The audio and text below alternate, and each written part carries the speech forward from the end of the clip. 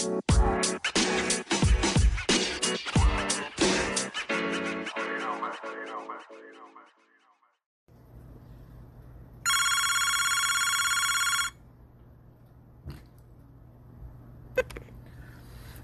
number love all across the globe. It's the Vibe Show. I'm your host, Kano the Don, the Vibe King. And tonight we have a special guest joining us on the show today. I'm talking about hip-hop veteran, activist, youth worker.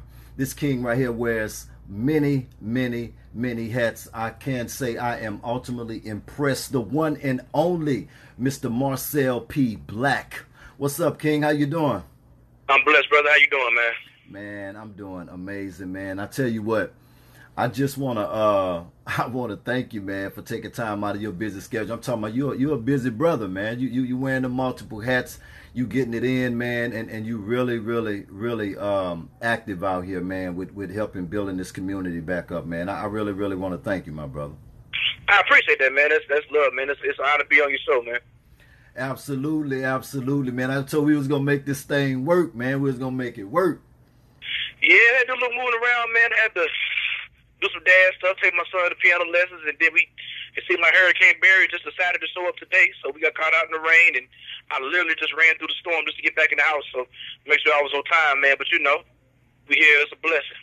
Absolutely, man. Absolutely. We're going to get it in, man. I'm talking about the emails been going crazy, man. When I put the post up, got a lot of emails in from, you got a lot of fans, too, man. A lot of people that's showing a lot of love. So I tell you what, I want to go ahead on and dive into this thing, man. Like I say, I've been jamming out to the music, and man, you got some heavy messages, man, and it's real deep and it's refreshing. You know what I mean? So I'm real thankful. I'm thankful for you, my brother. Absolutely, man. It's strange, man. Like being I moved to Louisiana from Oklahoma back in 2002. And, I began, I'm a career conscious rapper, you know what I'm saying? Like, pro-black militant conscious rapper. So, trying to do that particular style, underground conscious, boom bap or whatever, hip-hop, in Baton Rouge in the middle of the, 2000s, you know what I'm saying, the middle of Jig era, you know what I'm saying? Right. It wasn't easy, you know what I'm saying? And, everybody told me I should move away or do this, that, and the third, or go overseas or whatever. But, I planted my toes 10 toes down or whatever.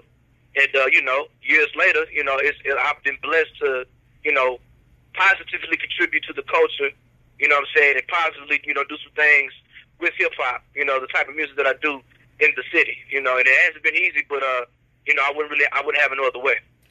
Right, man. I definitely agree with you on that. Let me ask you this. Has it always been conscious music? Like when you first started in the game, has it always been this route, or as time went on, you geared towards this path of being an artist and a musician? Yeah, hold on, what are you doing, son? Huh? Don't worry about it. Just go. I'm sorry.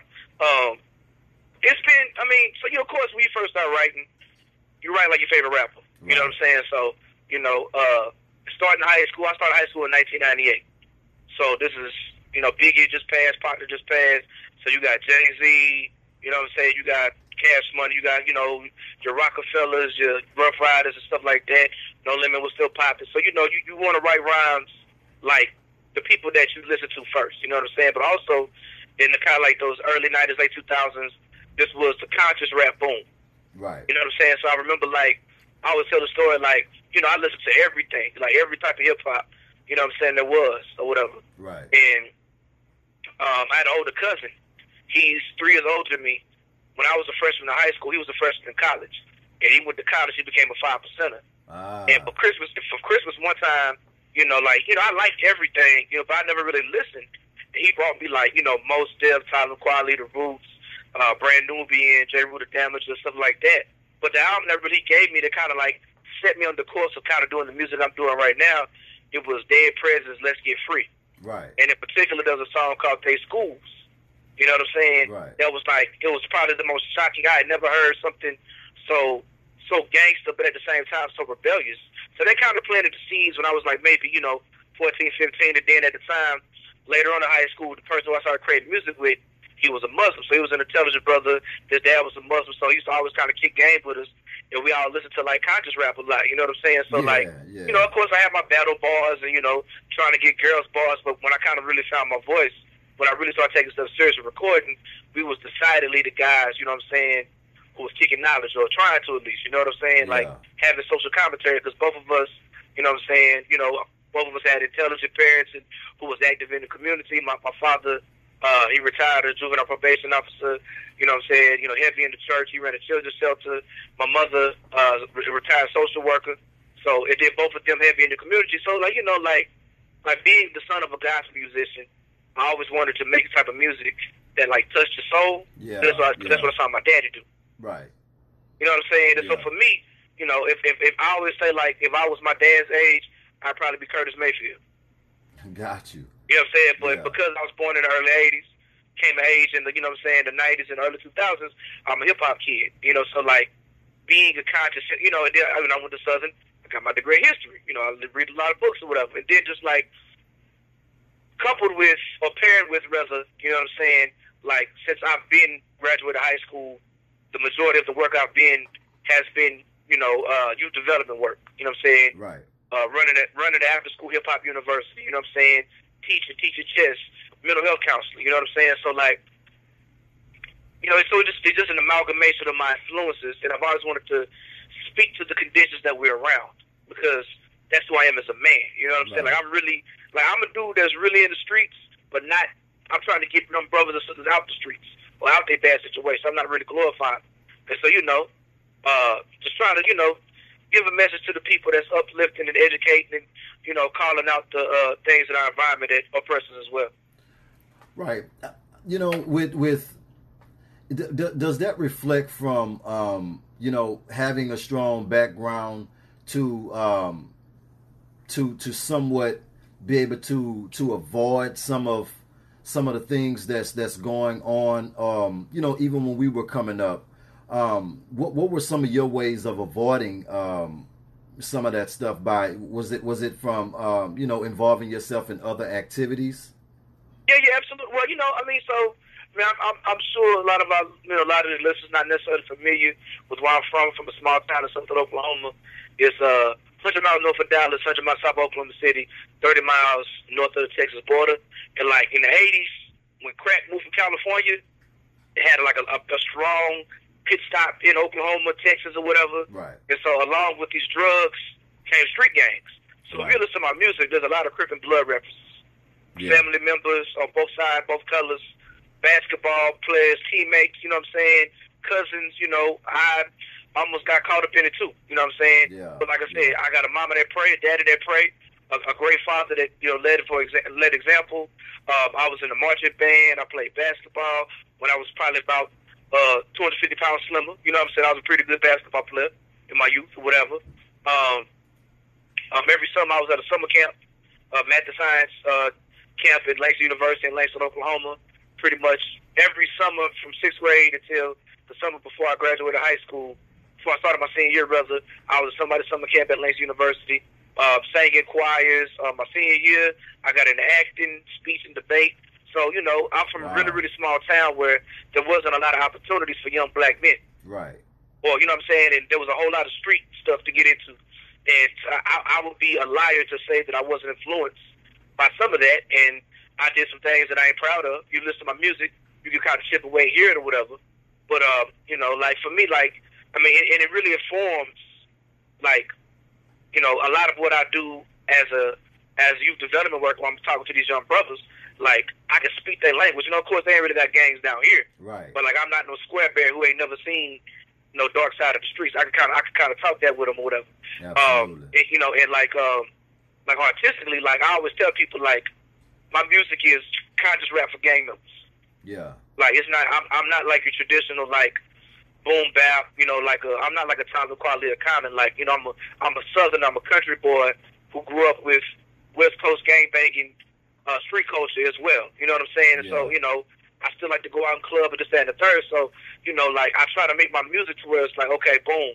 If you would do it in the streets, you might not be able to relate to like some of the super duper esoteric underground stuff, but like, you might hear my voice and it seems like I'm just your big cousin trying to put you up on G. Right. And, And all of that comes from both sides of the fence. Like, kind of like a good kid in Man City. You got one foot on one foot in the church house, and the other foot on the turf. Right.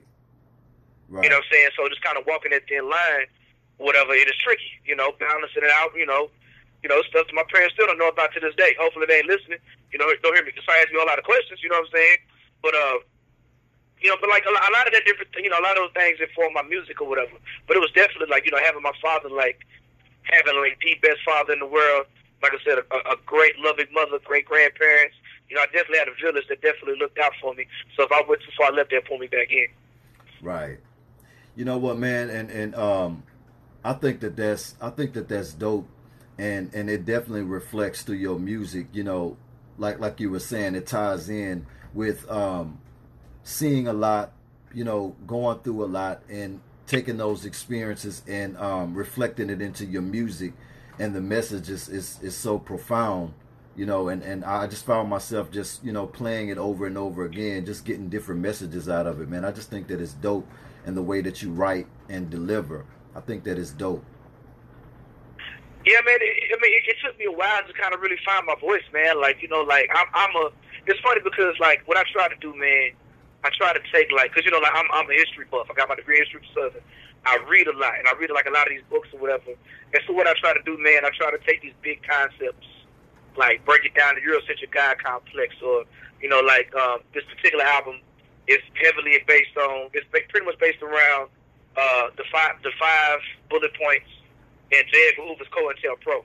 Right. And so I'm talking a lot about Black liberation theology on this album, but as opposed to using the lyrical, spherical, $1 million words, I try to take $1 million concepts and put them into the everyday man's language. You know what I'm saying? So for our brothers and sisters who might not have access to the resources to get the type of education to understand, these super duper big words, man, we're all at a basic level. If we understand blackness and nuance, you'll be able to pick up on some of the things that I'm talking about.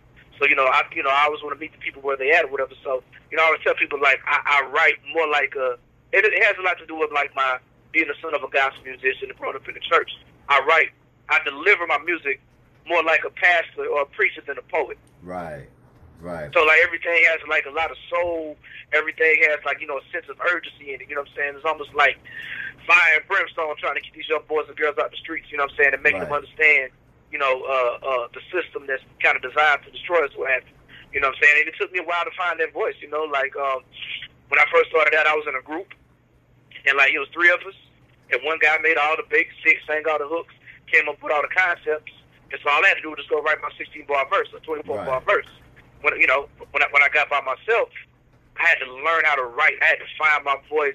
I had to decide exactly what I wanted to do. And one of the perks of being older, when I kind of restarted my career, is that I had already lived life. Like, I restarted my career when I was 27 years old, after I've had years of working in the community, blah, blah, blah, blah, blah. Right, and so I wasn't really trying to find myself anymore. I knew I lived enough so I had something to talk about, as opposed to kind of like, filler topics and just trying to sound good or whatever, Yeah. So that's, so like I said, it's been a process to kind of like really develop this thing. And, I feel like, with my latest project that's coming up, I've found that great mixture of making high quality music that you're just going to enjoy from a sonic standpoint, and then having a powerful message that's very easily digestible. With everything as far as the music movement here, I would like to get your perspective on the music movement here, because I feel like it's kind of divided in a way. Absolutely, it's always been like that. Yeah. What's your perspective on reasoning? You know what? Honestly, I think that what's funny is I think that I would say within the last 2 or 3 years, we're seeing more.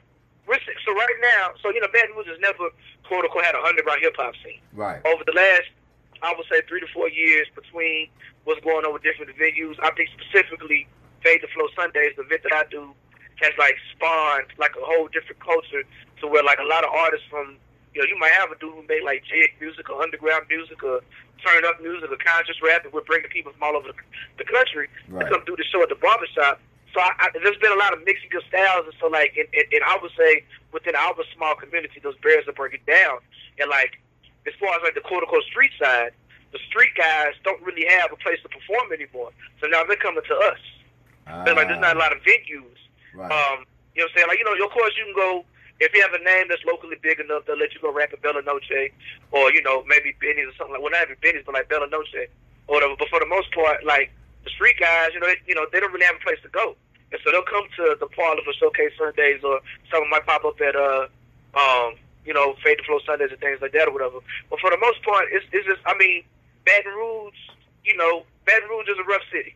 Right. So, first and foremost, the music that kind of speaks to the pain and the struggle, the music that's reflective of some of the conditions that we are, even if it's not necessarily like an empowering message, you know what I'm saying? Yeah.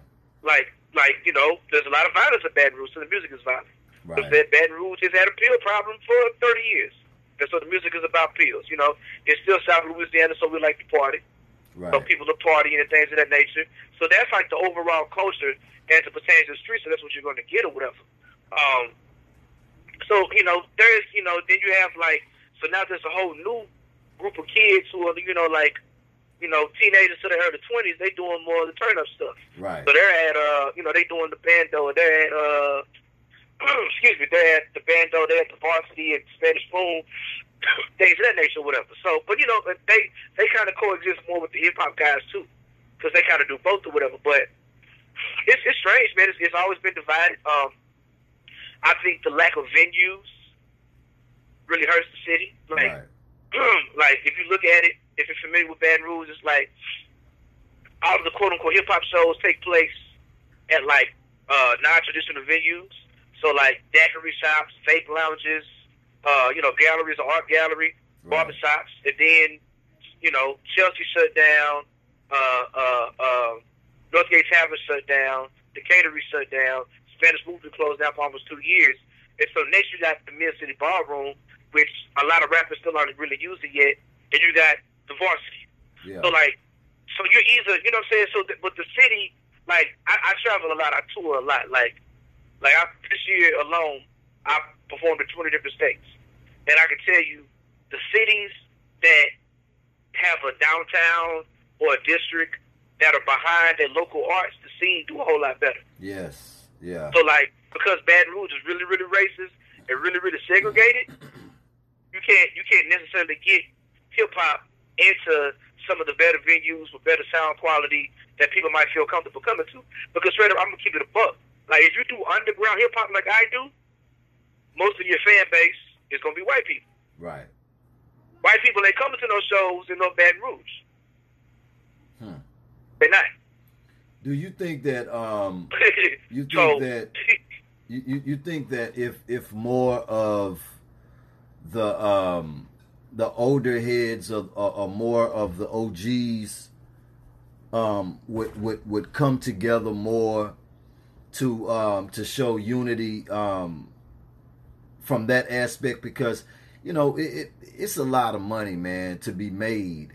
You know what I'm saying? And if more unison would be together and to basically have some blueprints for the younger youth to follow. It's kind of like they kind of trying to find their own, because they don't really have no OGs coming together like in other cities and stuff. Your Tips and all these different people that's coming together to guide these people.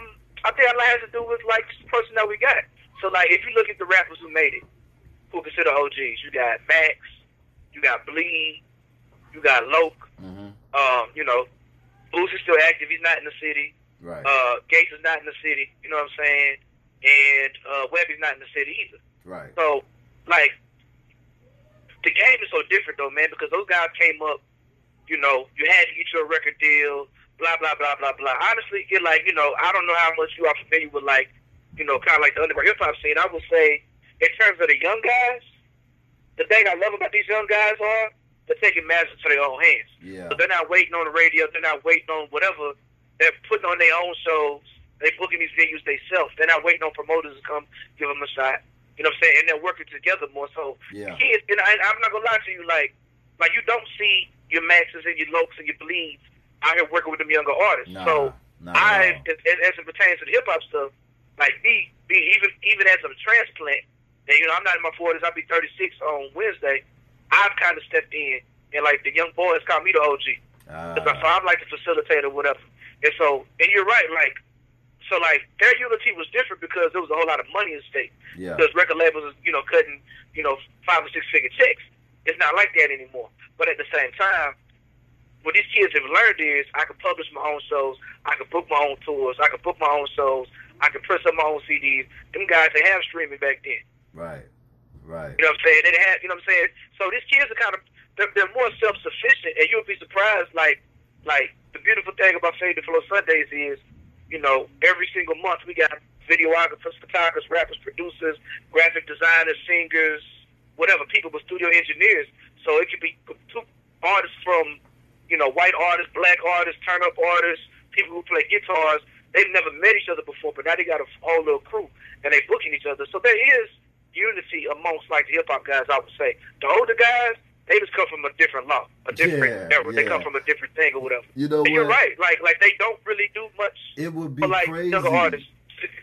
It would really be a beautiful thing, man, for those guys to. I mean, they ain't even working together.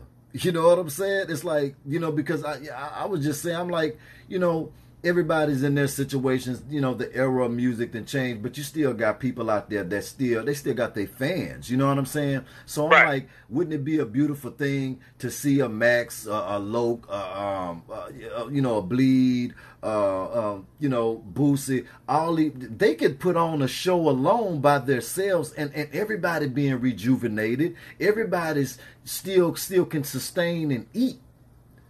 Just in the southern region. I think with them, man, like I said, because of social media and because of digital platforms,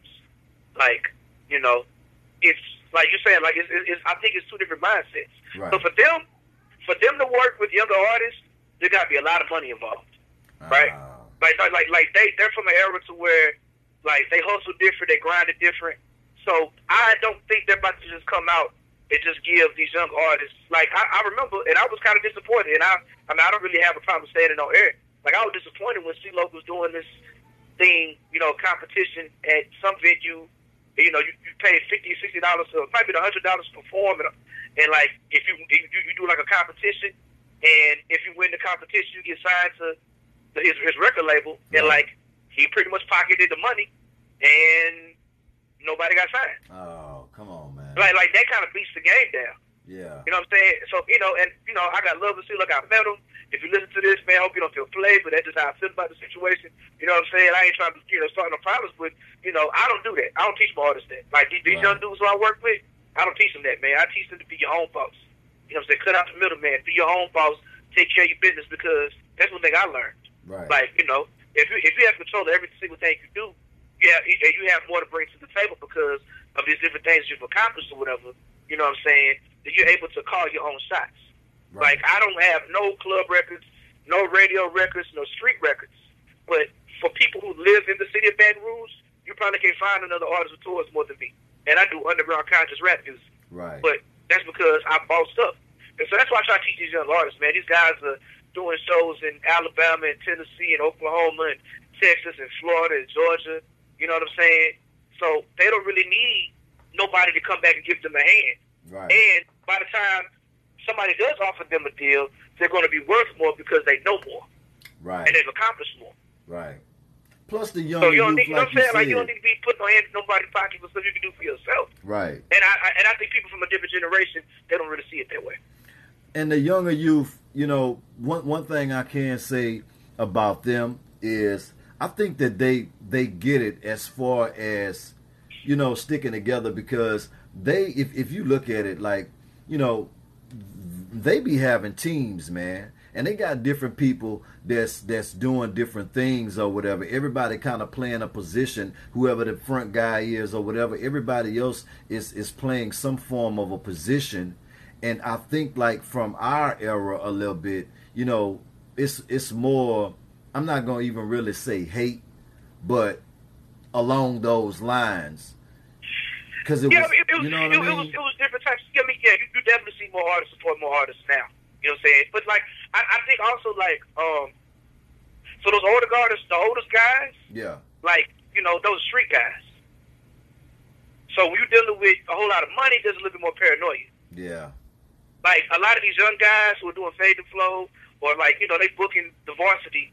Like, you'll have, like, 4 or 5 rappers book the Varsity and bring all their fans out, and now these kids who are 25 years old have 500 people at the Varsity. They're not really street guys like that. Right. So there ain't no street money. They just rap kids who, okay, boom, it costs us $2,000 to book the Varsity. Let's all put, you know what I'm saying, $400 up. Right. Let me split the money. Right. So, like, you know what I'm saying? But, like, the older guys, you know, it was, you know, they was a whole lot rougher and tougher. Yeah, plus more label where they got their money involved. From, it might have been some conflicts that that was kind of outside of music. Right. And so, you know, so I think that's the reason why. And then, like I said, they were playing, like, record labels was coming to Baton Rouge and dropping out $500,000 checks. Yeah. And so they was a little bit more cautious about who they shared the bag with, too. Yeah, that definitely make a lot of sense. It really, really does. I like what you said about you know, the movement that you know you have going on as far as with the underground scene and creating different because it does need more things in the city, and it's a lot of great buildings downtown, man, that's just vacant.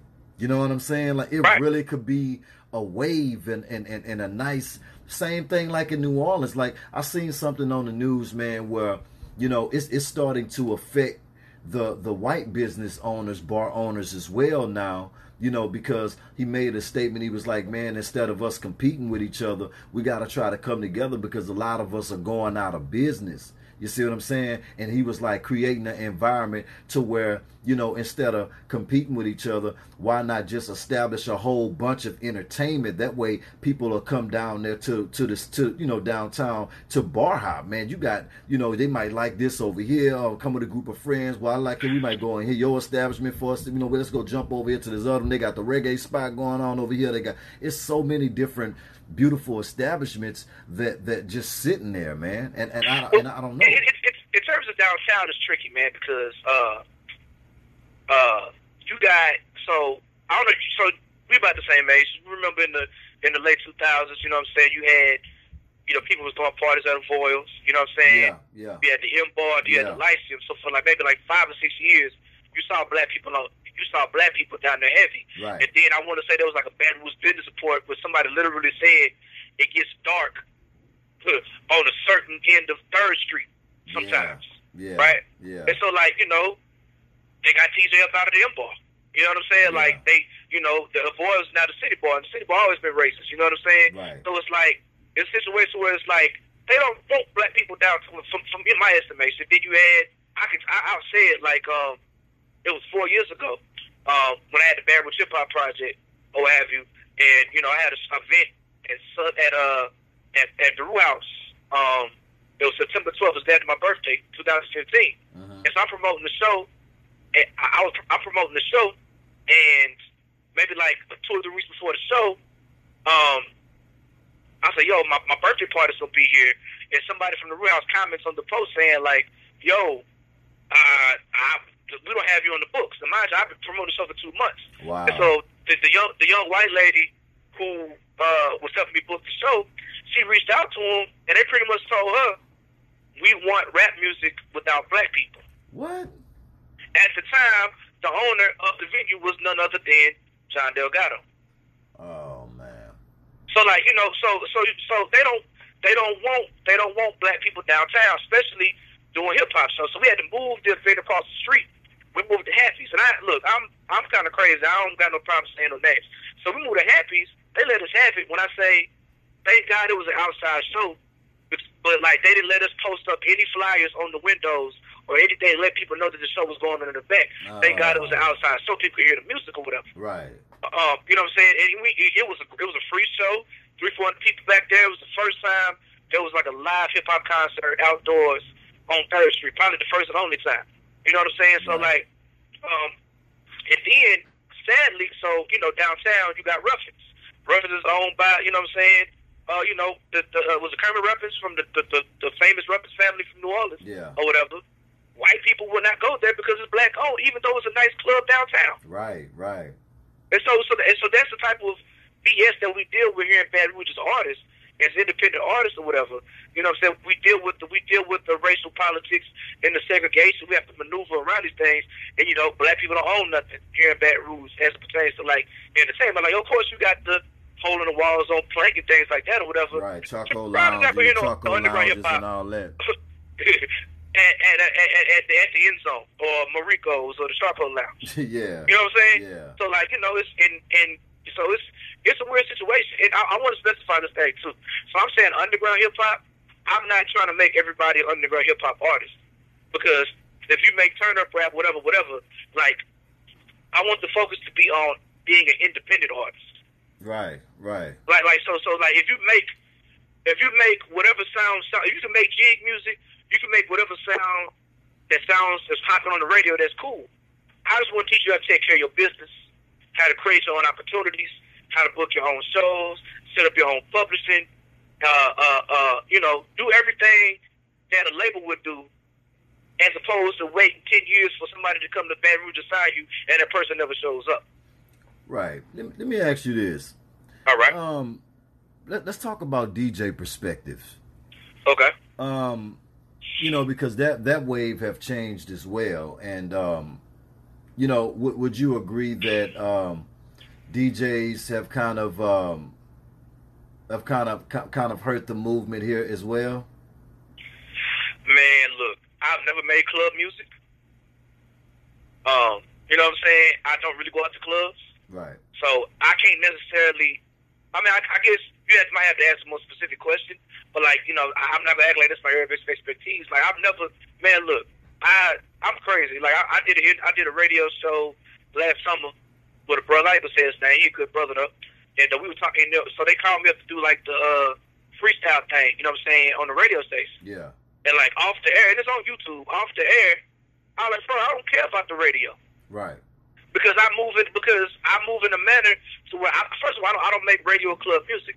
But, like, I don't depend on radio spins for my livelihood. Now, granted, I've had 3 different projects chart on the College Music Journal Top 40 Hip Hop charts. Right. So I've started, you know, commercial, like, non-commercial radio. Like, I've done well. But, like, you know, radio that kind of caters more to, like, what I do, I've done well. But in terms of, like, Top 40, like, I understand that, like, I understand how radio works. So, like, a place like 94.1, they lose money because they're top 20. They're not even top 40. Like, you barely hear Gates or Boosie. So right. You're never not going to hear me. But they lose money playing independent artists on the radio. Because every artist they're playing, you know, they're getting music submitted to them and promotions. I can't see my air quotes. Promotional money from these labels. Right. So when you play a Marcel P. Black record, you're not getting any money. Well, you could be getting money from whoever Katy Perry's label is. Right. Or whoever J. Cole's label is, whatever. You know what I'm saying? And so I understand that. So I don't really care about that as far as radio. You know, I'm cool with Marquise and all the dudes. I used to DJ too. As far as club stuff, I mean, they play what they play. I don't go to clubs. I can't tell you what's going on in that capacity, whatever. You know, nobody's ever really been, you know, DJ Automatic. You know, he was a real good DJ for the underground scene, like supporting all the local artists. Right now, Soul Lab BR, he has a podcast. He has a radio show on a community radio. And he supports local artists, whatever, underground artists, whatever. But for the most part, man, like, you know, like I said, like, us on the underground tip, we've learned to be, on the independent tip, let me specify, we've learned to be self-sufficient and not necessarily depend on them. So I'm not the person to say if the DJ game is messed up, whatever. I don't know. Right. I get that. I hope I answered your question. Yeah, most definitely. You know, you have achieved quite a bit, you know, from your grind. You know, you have achieved a lot which is inspiration and motivation too for a lot of fans and a lot of people that got love for you and watch your movement and watch how you moving out here. You have accomplished a lot. You know, Double XL magazine, the Guinness. I mean, you know, you have done a lot. Hip Hop DX, the Daily Advocate, Dig Magazine, 225. I mean, you have done a lot on an independent scale, and it sets the tone, as well as, you know, doing your activism in the community as well. You're combining it all, and have performed with a lot of on the same stages with a lot of big name artists, and you've all done all of that on an independent grind. Yeah, it's been a blessing.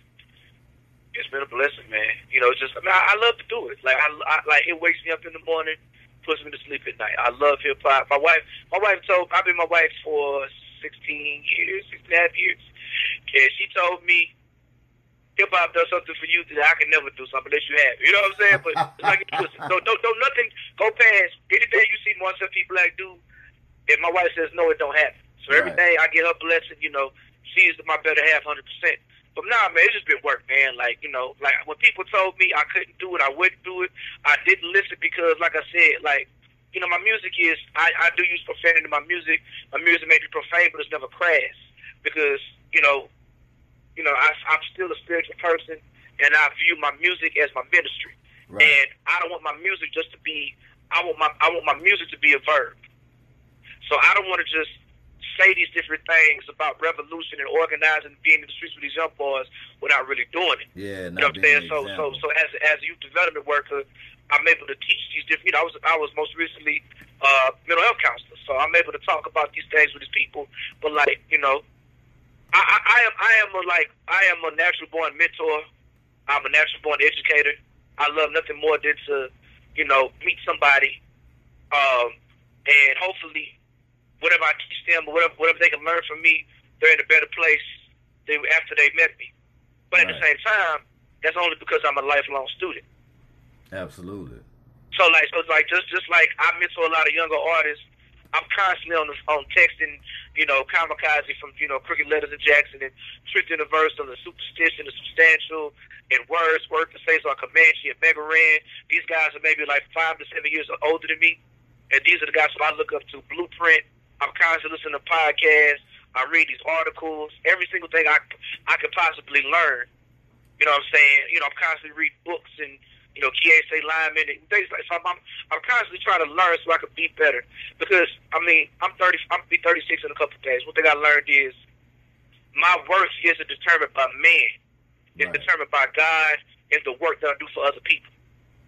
Absolutely. So because I'm because I've been blessed with so much, I want to be an even bigger blessing to other people. Right. Like me, and I understand. Like, you know, I'm my dad's son, my mother's son. Like, that's what they do. They help others. My father's a musician. I just talked to them today about, like, once he retires, he's gonna go back and start teaching guitar lessons. So like, our passion is working with young people and trying to help other people out. And so it permeates in what I've chosen as a career as a youth development worker, and to what I do, you know, the content of my music, as well as the type of facilitator. I don't even call myself a promoter, but the facilitator I am. You know what I'm saying? In terms of trying to, like, build Baton Rouge hip hop, or period. Like, if I could teach a young black man how to set up a publishing company for $250, and this is something that he can get royalties from for the rest of his life, I will. You know, how to set up a record label, how to find a way that he can use his black man or young black lady, how to, like, use their mind to create money, as opposed to, like, selling dope or robbing a liquor store or doing scamming somebody. Like, if you can use the passion in your heart and the intelligence that you have, your God-given intelligence, to make you some money, make your career, you know, I'm going to do it. You feel me? So, like, all of that is super duper important to me, man. And, like, you know, like, I've always tried to, like, open up every single door I've opened. I've always left it open for other people to come through. Man. Because when I was coming up in Baton Rouge, when I was a young boy, like you said, Lope went out there helping no young artists. And I'm not saying they had to, but there was no older rapper. There was no Marcel P. Black when I was 22. Right. So I told myself, once I had the platform, I'm gonna come back, help these young boys and girls out. You feel me? Right. Man, I love that. So yeah, man, it's been a blessing. I love that.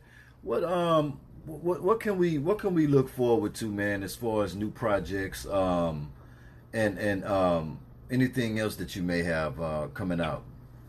Oh man, so I got, man, I'm actually, man, I'm glad you asked, man. I'm in the midst of promoting this tour I got coming up that supports my new album, In Search of the Black Messiah. Drops on October 15th online and all the other good stuff on all streaming sites, my Bandcamp and everything. Man, so I've been working on this album for about maybe 20 months. In Search of the Black Messiah, man, it's my fourth album, but I have eight EPs and 4 albums. So this is my 12th project I've dropped in less than 11 years. My second project this year. Basically, man, the album is based on Black liberation theology, like the crux of the album. So I'm gonna paraphrase it for time's sake, but J. Edgar Hoover, who was the leader of the FBI, he started the counterintelligence program, aka COINTELPRO. One thing that he said, one of the main focuses of COINTELPRO is to separate the young black male from the revolution in hopes of preventing the next Black Messiah. So the concept of the album is me, going through the hood. It's a composite story of my family members, my friends, my classmates, as well as some of the young people that I've worked with, in my career field, trying to find the next Black Messiah, the young black person who could be the next leader, to fight for our freedom and get us free or whatever. So I'm searching for, so it's dope, man. I got a lot of great features. I got some of my bucket list features. I got some local guys on there. I got people from all over the country, producers from all over the country. It's like a really, really big album. And, I'm really, really proud of it, man. I just released my latest single, Black Guy Fresh, featuring Big Sign, produced by a brother named Backpack Beats, based out of Florida. He's living in Chicago now. But, so that's been keeping me busy, man, rolling this project out. And then I have the tour. So the album drops on the 15th. October 17th, I leave for tour. I've got 12 shows in 15 days. I'm starting in the South, 8 different states or whatever. So, man, I've been really busy trying to plan that out, and then, plan out the rest of 2020, just rolling out content every single day, you know what I'm saying? I'm about to drop music videos and more singles and more graphics and different things of that nature, man. And so that's really been keeping me busy, man. And, if you follow my social media, I'm probably all up and down your timeline, posting something every 30 minutes, you know what I'm saying? Right. But putting that work in. Putting that work in. Absolutely, man. I've never had the luxury, because I've never had the luxury of making quote unquote mainstream music, or the type of music that that's everybody listens to. Everybody listens to Kendrick, Drake, or when people want to listen to music that dance, right? So me as a person who makes, I think it's more popular now than it has been in a while, because of especially the Bad Rules post out to Sterling, with Trump, blah blah blah, and then so people are kind of more in tune to the consciousness, or just kind of seeing the kind of the atrocities that happen to oppressed people. Right. And then you got Kendrick Lamar's popular, he has some message in his music. You got Rhapsody is popular. You got J. Cole got some message in his music. And for me personally, the OG Killer Mike, he's popular. So now there's a little bit more people who are a little bit more open-minded to listen to quote unquote conscious pro-black hip-hop or whatever. But even still, it's still the least popular type of hip-hop. So I have to work 10 times harder than somebody who just makes club bangers every single day. Right. And that's the reason why I have a lot of the results that I have or whatever. So I got to put the work in. I ain't got no label. I ain't got no manager. I ain't got no booking agent. Everything you see, I do everything except for mix and master my music and make beats. Everything else you see, and I hired somebody to book my to do my album covers. You know what I'm saying? But everything else is just me by myself. Nobody else pushing no type of buttons. And I'm blessed because of it, because it gives me the knowledge, and skills, and resources. Because I'm my own label, my own management company, my own booking agent, or whatever. That means I can keep all those checks. Yeah, you know what I'm saying? I can keep it in-house. Dog. You know what I'm saying? It keeps my overhead lower. and then why is the profit margin? So it allows me to invest in other things that I want to invest in. But Absolutely. I gotta grind. I gotta work, man. Man, I tell you what, I'm definitely proud of the grind, and I definitely want you to come back on here and promote that project whenever it's ready to go, man. We want to do we want to be involved in that, man. I don't know what's going on with that's a doggone fire alarm. I don't know what that is, but anyway, we definitely want you to come back on here to promote anything that you want to promote. You need to definitely come back on here, man. We definitely want to be a part of that and get first dibs on that before that thing drops heavy. Absolutely, man. It's two things I want to mention while we're talking about because I don't know when this is going to air. So, look. So, on September 29th at the Black-owned vegan spot, Vegan Friendly Foods, for all the listeners, man, I'm having a free listening party from 6:30 to 8:30 p.m. It's on a Sunday, September 29th at Vegan Friendly Foods. Free 99. You will come in. You're going to be able to hear the album before anybody else hears the album, whatever, in its entirety. Come get you some good, healthy, vegan soul food. You know what I'm saying? I'm going to have some merchandise. I'm going to be selling tickets. You know what I'm saying? So definitely pull up to that. Like I said, sell the tickets. So I'm calling it my homecoming. So I'm leaving for tour on October 17th. I'm beginning in Florida. Then I'm going to Georgia, then Alabama, Mississippi, Tennessee, Oklahoma, Texas, and I'm coming back to Baton Rouge on November 1st. I'll be at the Mid-City Ballroom on Acadian Boulevard, what have you. My homecoming show, I got myself, I got Nobles of Clisso Forces, I got D. Horton, I got Molly Sincere from May Groceries, what have you, and the homeboy John Teller. And we're going to be doing this dope homecoming show. It's the homecoming weekend. Go Jags or whatever.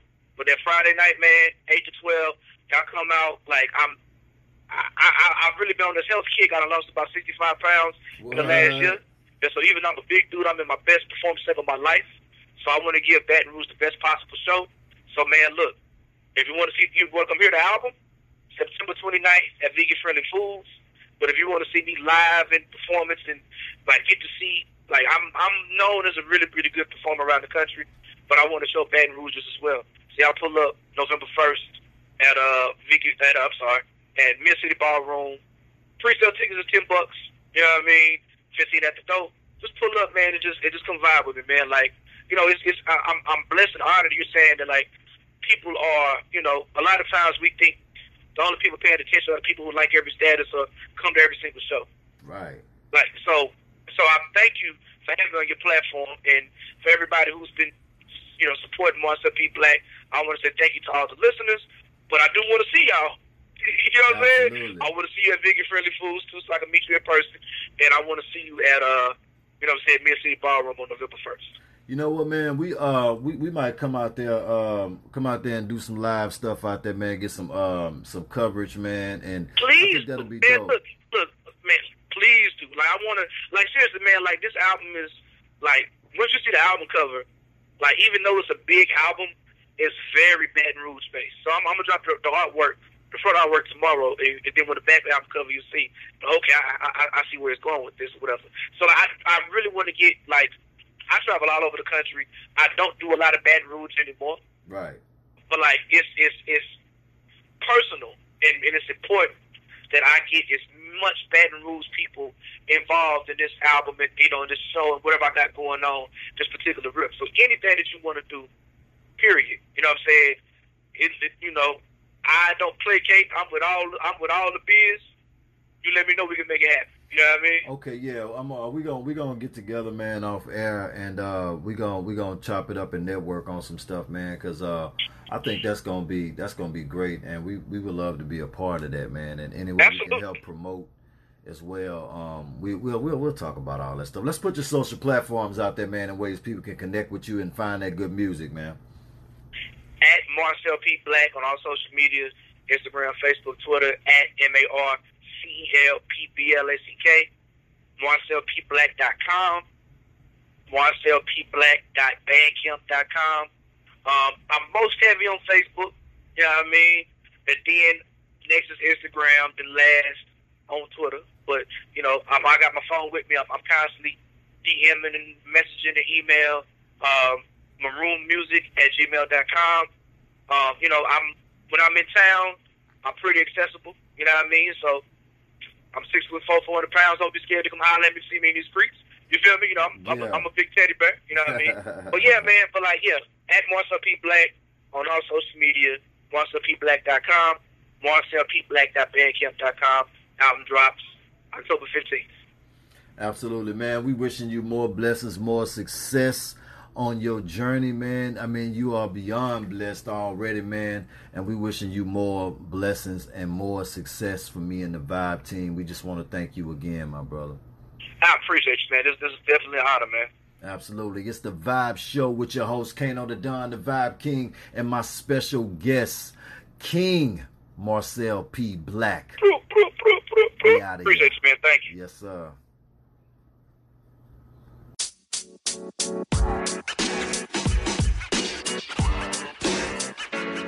know, man.